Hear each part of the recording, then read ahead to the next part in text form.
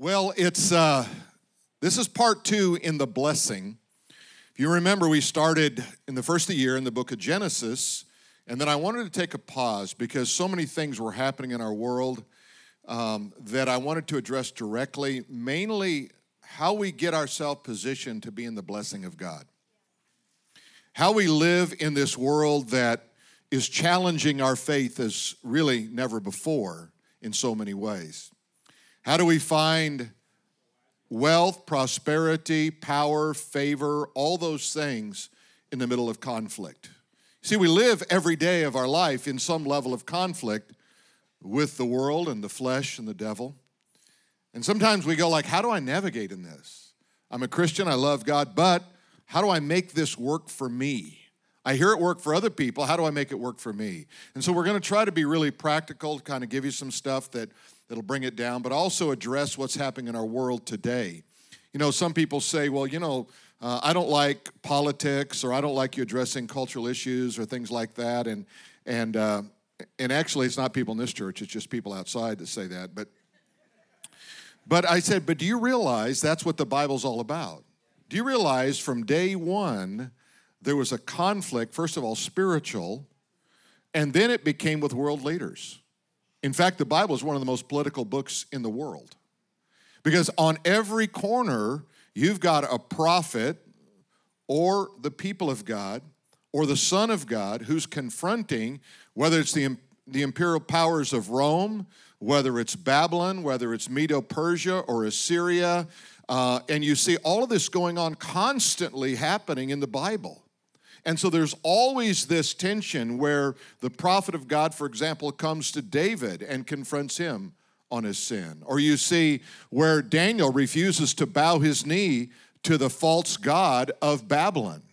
See, this is constantly going on, and people who don't know their Bible will say, well, why don't you just stick to the gospel? Well, if all I do is stick to the gospel, it's really simple. The gospel is Jesus died, was buried, and rose from the dead. If that's the only message you want, you're in the ABC level of spirituality. Because that's where it starts, but that's not where it ends. And we have to prepare each other. We have to prepare ourselves for whatever conflicts come in our life. You know, we're in training, amen? We're in spiritual training for what God has for us. Here's one thing I've learned is that every problem that we face is ultimately a wisdom problem. When you find a problem and you react to it, you probably are not acting with wisdom. You have to stop long enough and say, what is the wisdom of God in this situation? Not what do I think, not as what does culture dictate, not what do my friends think. What does wisdom tell me in this situation? The next thing is an uncontested enemy will flourish. Whether that enemy is in your soul, in your mind, in your community, in your world, whether it's spiritual, physical, emotional, or any other way, if you don't contest it, if you don't come against that enemy, and remember, enemy is anything or anyone that takes you away from faith in God. So it can be your friend who just says, no, I tried that trust in God thing and that didn't work. That's an enemy. Now, it's not that you hate that person, but you hate that message that diminishes your faith in the true God. Because ultimately, whatever is not of faith, the Bible says, is sin.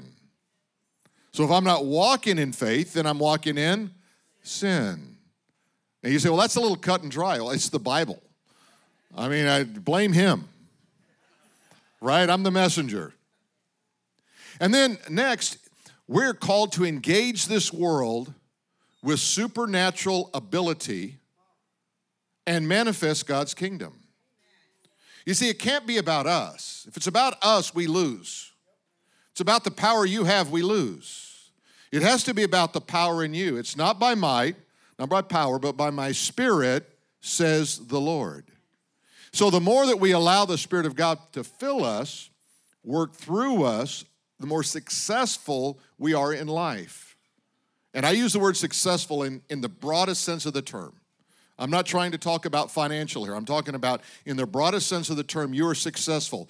That means you engage culture And if you don't win in that moment, you still feel successful because you manifest the presence of God and the power of God in that situation.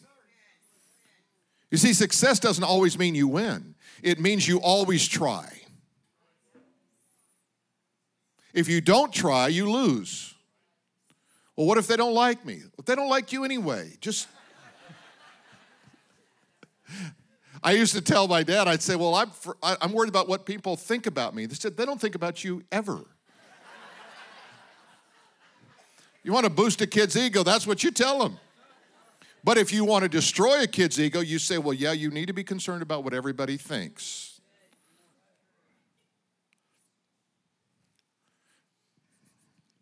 I won't go on. I could think of a million things here, but let me say this, we're in a battle. Not a cultural battle of nouns and pronouns. Not a battle of creepy clothing at Target or awards given to anti-Christian hate groups at Dodger Stadium. We're in a battle. Not a battle of those who promote radical agendas for LGBT community. We are in an all-out religious war like never before. If you haven't understood what's really happening, I mean, look around. This is not about just trying to promote one group over another group. This is about the destruction of your faith. It's about the breaking apart of family. It's about looking into what you value most and disregarding it on every hand. You know, and sooner or later you come to the place where you say, well, can I buy from anybody? Right? I mean, have you had those thoughts? Like, is there anybody who's not pushing this right now? Well, that all-out religious war has been launched by corporate America, which seems odd because there was a day when corporate America was about making profit and keeping shareholders happy. Now that seems to be way down on the list. You see, you're going to need to follow God or the demonic machine. This call has happened all through Scripture. This is not a new call. This is not an unusual call. When Joshua was there and they were getting ready to cross into the promised land, he said, choose you this day who you will serve, either the gods beyond the river or the Lord. But as for me and my household, we will serve the Lord. You see, this has been the call, the clarion call that was been given by prophet after prophet throughout the Word of God, that you have to make a decision. You can't straddle the fence on this one. And the day of straddling is becoming less and less. The fence is getting higher. And if you understand that metaphor, you know that's a problem. You see, the demonic machine wages for your very soul. It's after your soul. There's always been true religion, false religion. People say, well, I want to study these false religions. That's fine, but they're all the same. It's God is not true, God is wrong, and we're right. That's what false religion is. And whether it manifests itself in one degree or another degree, it's still the same thing. You see, it's always, every battle is ultimately good and evil. People say, well, are you for this group or that group? Well, if you're a human being, you have to realize that all of society is really broken down into two kind of people. I'm just talking on a natural level. Decent people and people that aren't decent. See, I can respect someone who disagrees with me, follows a different belief than me, has a different behavior than me, but not to the detriment of me, society, or my children.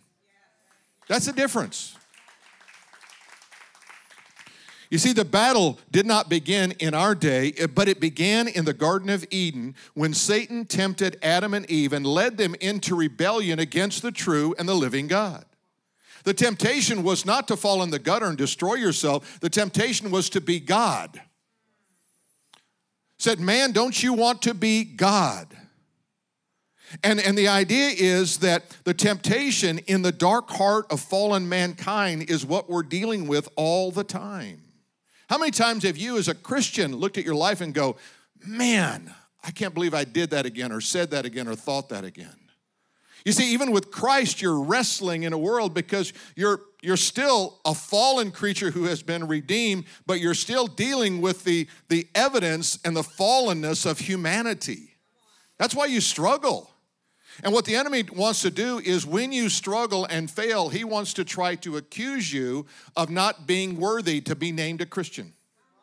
This is what happens. He's the accuser of the brethren. He said, I thought you were a Christian.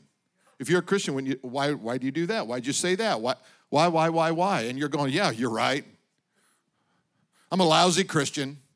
I don't even need to try anymore. What good is it? If you're feeling that, I want you to understand this real quick. God saved you, redeemed you, and loves you, and will never cast you out. You say, well, Pastor, you don't know what I've done. I've had people tell me that before, and they'll tell me, and I go, you're an amateur. I've got 3 or 4 guys in here that can 2X you.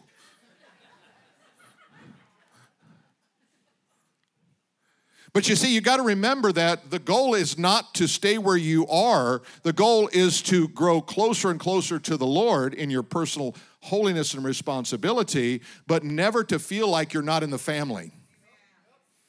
You see, or you're not worthy. If God loved us when we were enemies, Romans 5 says, how much more does he love us now as sons and daughters? Think of that. If he loved you as an enemy and now you came into the kingdom, how does he love you now? More. That's the answer. Amen? You see, the temptation that comes to us is a temptation to go in the wrong direction. And what we hear today is that man created in the image of God is not acceptable. So what we want to do is we want to change man. We want a transgender society, which is really a form of transhumanism, which we're going to deal with in Genesis chapter 6 when we get to that point, a couple of years. But so man created as he is not good. God said, I created man in my image, male and female. He created them in the image of God. Said, no, that's not acceptable. That doesn't work anymore. We're smarter than God.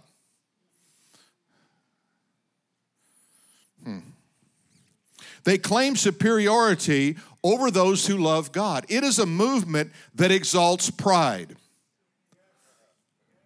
Pride in what? This is Pride Month, according to some. What are you proud of? What's the root of pride? The exaltation of one ideology over another? That doesn't sound very loving. Let's have a Pride Month for men. I'd like everybody to think I was special. How about a Pride Month for Dutch people? I'm Dutch.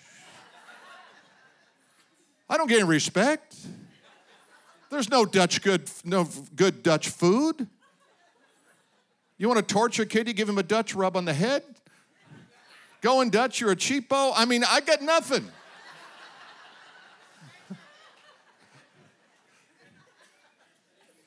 I'm just saying.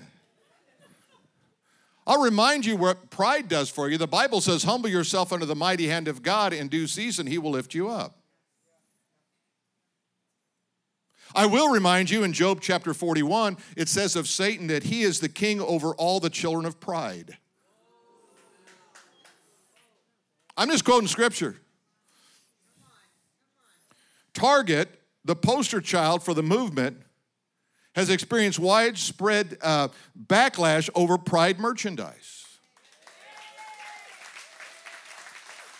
Target's market value has fallen over $13 billion. They've been downgraded by Morgan Stanley. I just want to remind you all that we're in a boycott of Target for at least 30 days. You say, my Target, what do I do? I caught Pastor Nate over at Ralph's the other day. I said, what are you doing? He said, well, I can't shop at Target, so I'm over here. I said, you'll be fine. It'll be okay. You see that market falling and the value falling is good, but money is not the goal of these corporations. I realized, because people say this is not good business. Good business says sell as much stuff as you can for as much profit as you can. Get a lot more shareholders, drive the price up and to the right on the graph, and then you're successful. That doesn't seem to matter anymore. And I'm sitting back scratching my head like you are going, this doesn't make sense. It just doesn't make sense. There must be something else going on. You see, the out-of-touch elites who sit on boards that make these decisions that are out of touch with you and I, their aim is to destroy Christianity and reshape the world. And it's not the first time it's been tried. Why, in Noah's day, God could only find 8 righteous people. He flooded the world and started over. He placed a rainbow in the sky as a reminder to fear God, not be proud, and keep His commandments. Not do evil, but do good. Why, Pharaoh thought he could control God's people until his economic system was destroyed by 10 plagues. And then they begged Israel to get out of town, and they gave them gold and silver and jewels to leave. Why, Ahab and Jezebel set up altars to pagan gods. They killed the prophets. They sacrificed children on the altar of Baal until their economic system was destroyed. Elijah the prophet declared it would not rain for 3 days. They thought he was a crazy prophet until 3 years later it hadn't rained. He declared it would not rain, and the economic system began to fall apart because hunger, famine, and crime increased, and they were powerless against the hand of God and the prophet of God. We are in a battle.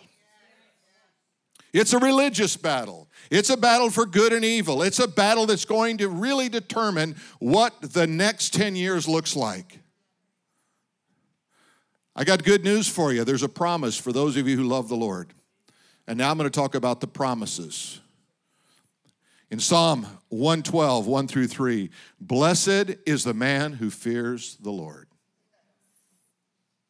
Blessed means happy, favored, taken care of when you fear God, who greatly delights in His commandments. And look what it says, His descendants will be mighty on the earth. The generation of the upright will be blessed. Wealth and riches will be in His house, and His righteousness endures forever. I was just listening to Dennis Prager the other day, and he was giving an example of someone who they had 13 children in their household. Now, I want you to think about what vehicle transports that. It's like Blinky's Fun Bus, right? I mean, 13 children. And he said, but they made a decision, and the man is a professor at a junior college, which means he's probably not making $1 million a year. But they made a decision. The value of children was a higher value than economic prosperity. See, a lot of people say, well, I can't afford to have any more children. Well, that's fine. That's a choice, but that's a value. You see what I'm saying? I'm not saying it's a bad value. I'm just saying that's your value. If you say my value is to have 13 children, then that value means you're also going to run things a little thinner on the economic side. Amen? But they're values. And you have to live your life by values. You have to say what's important to us. Where do we put our time and our money and our effort and all of those other things in life so that we live by values? We don't live by emotions. We don't react in culture. We say, no, this is important. And because this is important, this is what I'm going to do. You know, just giving to the church is a value. You look at it and you go, I find value in that. I found value in propelling, the work of the kingdom forward. That's a value. Some people say, I don't have that value. I have a value in buying a new car. Well, that's your value. Just accept it what it is. And when we start to frame our life around values and then around convictions, you see, you have to have a conviction that your convictions have to be more powerful than your job and your family. Now, let me explain that. That might sound detrimental to the family. It's not. If my conviction is that God is going to take care of this family and I'm going to walk in truth and righteousness, then I'm equipped to love my family. If I put my family first and my convictions second, I'm in trouble. Because now it doesn't matter what my family does. It doesn't matter what my children want. My convictions drive my family values.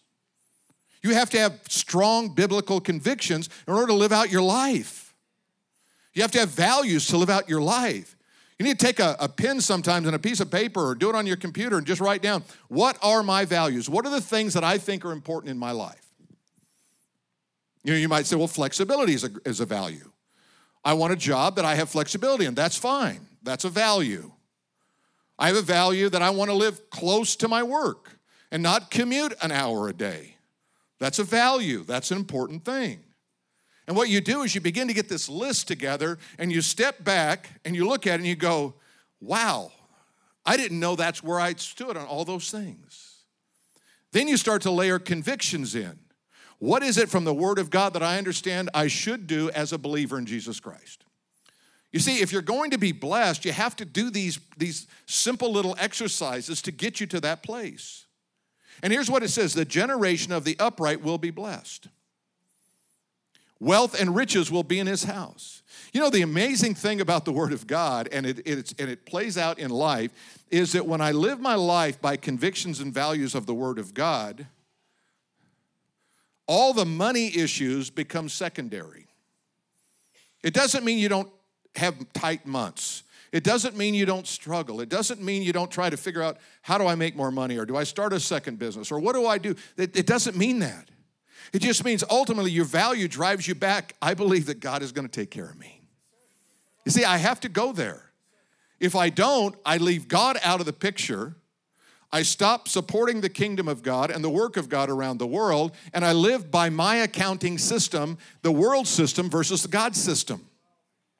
This is what's important. So understand this, there are unclaimed blessings that God has for you. I read this in one of Bruce Wilkinson's book. He said, if you don't ask for his blessings, you forfeit those that come to you only when you ask. In the same way that a father is honored to have a child beg for his blessing, your father is delighted to respond generously when his blessings is what you covet most. You get to the place of God, I need to be blessed in this way. God says, I'm going to honor that. If it's a righteous and a good thing and doesn't violate biblical principles, that blessing God wants to answer to you. You know, Jesus said, what father will give his child a snake if he asks for bread? You see, God wants to bless. They're just unreceived blessings. Isaiah chapter 30, verse 18. Therefore, the Lord waits to be gracious to you. He's waiting on you. He waits to be gracious to you, who expect and look and long for him. God says, will you just expect me to do something? Will you look for me and will you long for me? Proverbs 10:22, the blessing of the Lord makes one rich, and he adds no sorrow with it. Now, when you think of rich, you think of your bank account, don't you? It's kind of normal. You know, you think, well, that's rich. Let me ask you something. How rich are you if you have a community of people who will pray for you? How rich is that? What's the economic value of that one versus you don't have that? How rich are you if you know that God is on your side, is not going to cast you out, and God loves you regardless? What's the economic value of that one? How rich are you if you have health? How rich are you if you have freedom? And everything, because in society we're kind of driven to this one idea of what richness is, we miss out on everything else.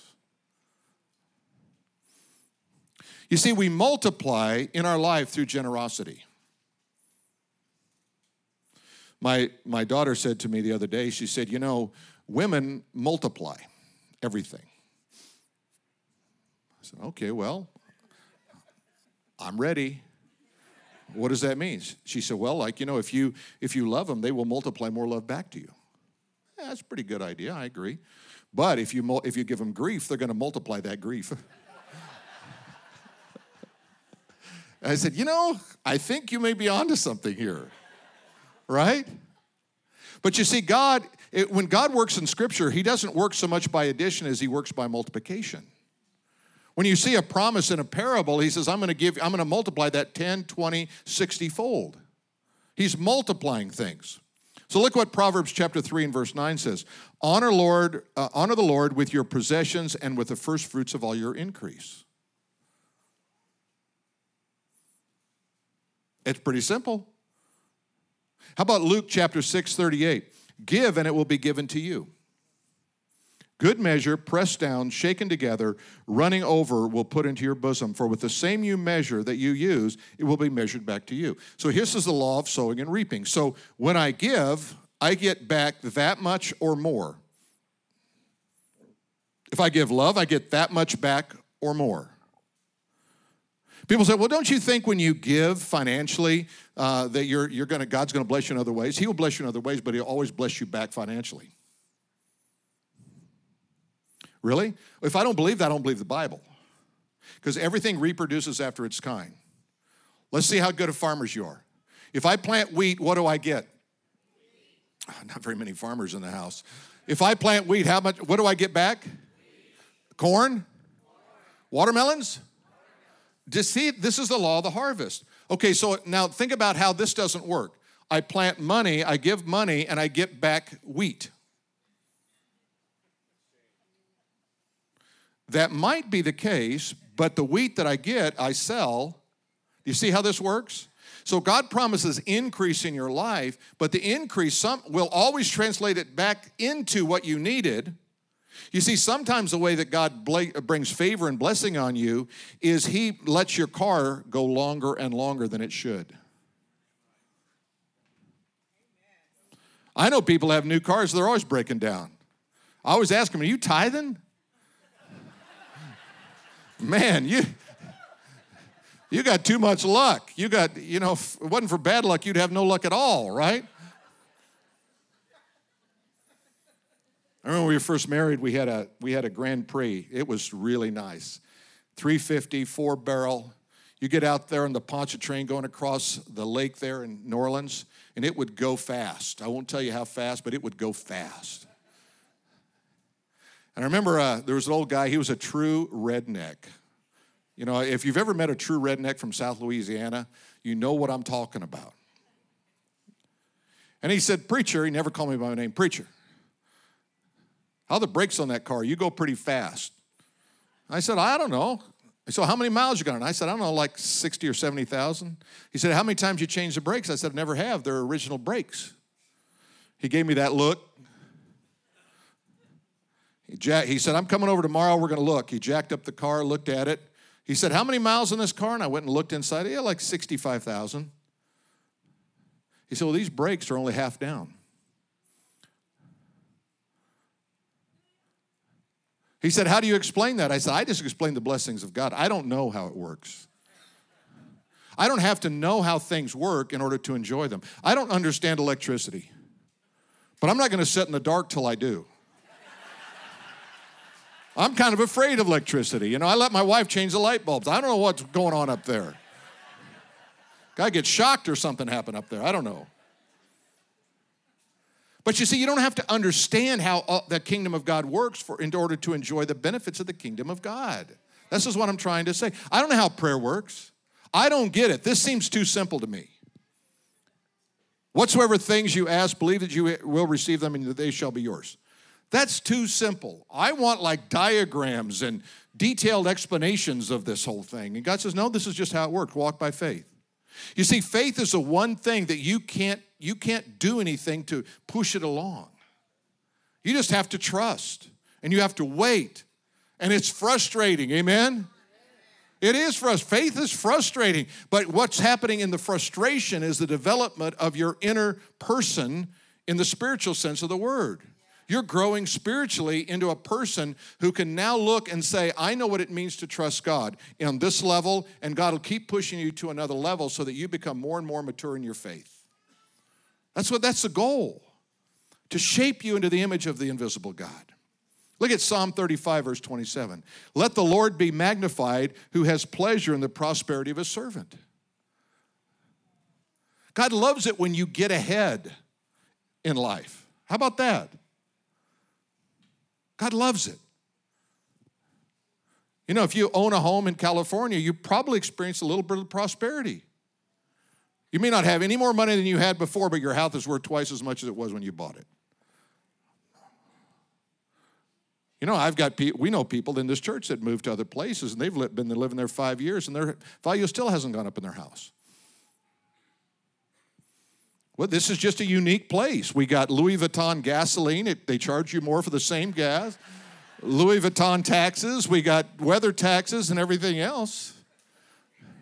It's really the place where you can pray more. I got to thinking about this. Why is it that more revivals and spiritual awakenings have birthed out of California than other place? And I think it's just because of the crooked politicians we've had all along. We just have to pray harder than everybody else. Amen? Hebrews 11:6. Without faith, it is impossible to please him. For he that comes to God must believe that he is, and that he is a rewarder of those who diligently seek him. Do you see God as a rewarder God? You see, how many of you talk to yourself? Just raise your hand. You talk to yourself? I do. I mean, I can have full-on conversations for days. Some of you are like, I'm not raising my hand for anything. They'll think I'm a charismatic. Now, just how many of you talk to yourself sometime? Raise your hand.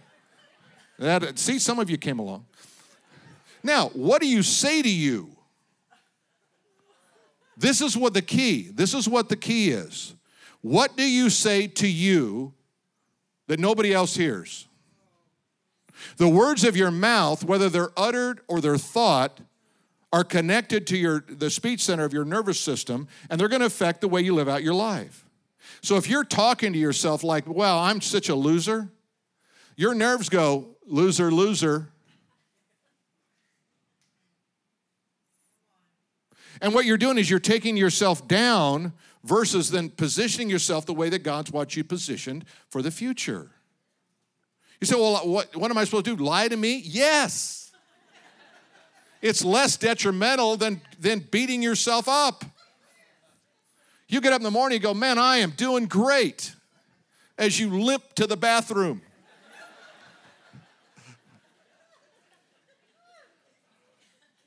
God has put a spring in my step. Slinky. You know, you start talking the right things. God, you are with me and you're going to prosper me. God, this is going to be a great day for me. You start saying the right stuff. You say whether you believe it, think it, or whatever. Amen?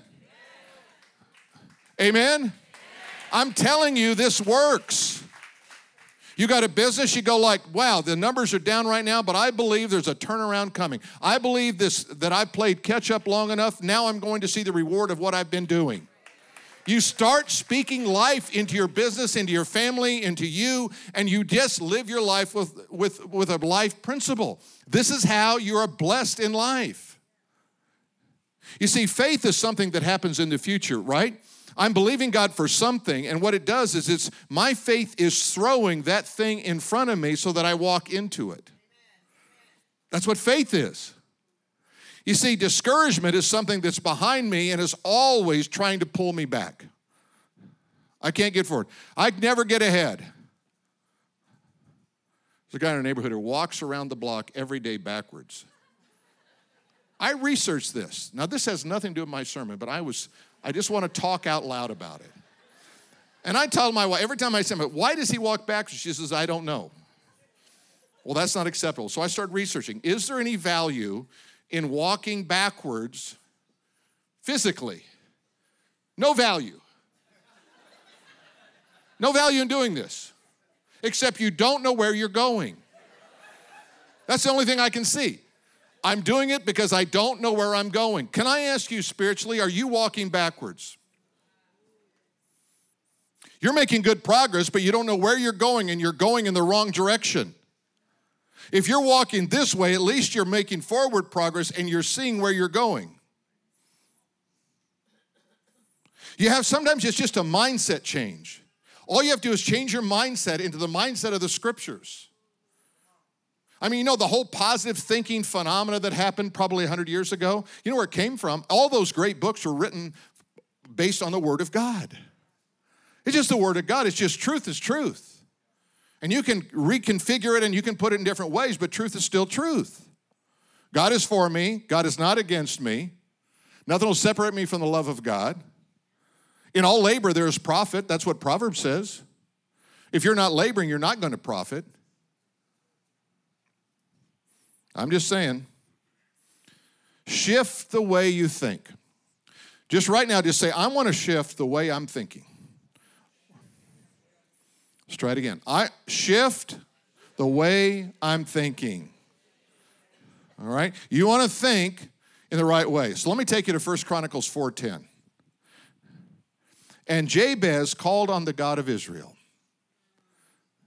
This little story of Jabez is so phenomenal because it's just like only mentioned here, really. And you don't know anything about him other than he called on the God of Israel. And here's what he said.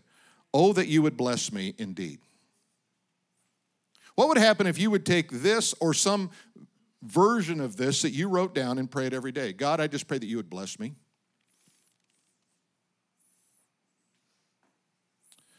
Enlarge my territory. In other words, give me more responsibility. Give me more success in what I'm doing. That your hand would be with me. That your hand would be with me. And that you would keep me from evil. Now look at it. Here's what he prayed. God, that you would bless me, enlarge my territory, your hand would be with me, and that you would keep me from evil, and that I might not cause pain. So none of these things can be at the expense of somebody else. You see how that works? This is something that brings value back to everybody. And then I love this. And God granted what he requested. God goes, okay. You don't get, you miss out on 100% of what you don't ask for. I know people, Tammy and I laugh about this all the time. There are people that they seem to get everything, but they just ask. Why don't you ask? You ever heard this line, it's more blessed to give than receive? Why is it more blessed to give than to receive? Because receiving puts you in a position of want and dependency, right? So God says, I want you to be blessed, so I want you to ask, because I want to be exalted. I want to be your God, and I want you to receive. Just ask, receive, ask, receive. What do you need to see God do? You know, I noticed there's some things here. There was an urgency about what Jabez prayed. It was urgent. It's like, this is not minor league stuff. This is real stuff. And then there was an expectation or a vision of what God would do. Could you look down the quarters of time and see your children's children? Okay, let's just do that, right? That's great-grandchildren if I did it right. Okay? That I could see, I see my children. I now see my grandchildren. But now what about my great-grandchildren? And if I could see them walking with God, if I could see them successful, if I could see them kind, if I could see them loving their neighbor and loving their country and loving people and living a sacrificial life, then I ask myself this, what do I need to do to affect my children's children's children? Instead of taking care of me and my children and my grandchildren, I want to go another step. Because the blessings of God says it comes to 1,000 generations of those who love him. So I'm not just blowing smoke here. I'm telling you, this is what God says he wants to do. Not just 4 or 5 generations, 1,000 generations into the future. How could I bless them? The way you live your life today, the way you pray today, the way you model out Jesus Christ in your life, the way that you live sacrificially, the way that you pray, the way that you give hope and joy, the way that you speak to yourself.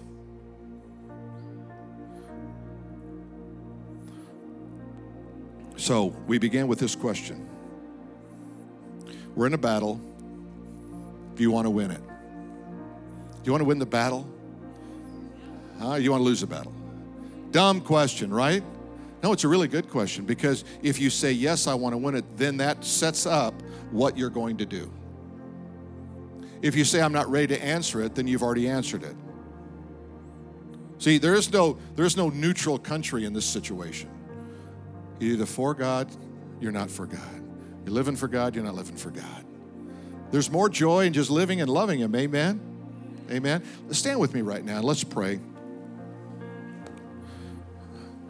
Heavenly Father, I pray the blessings of 1,000 generations over every person in this room.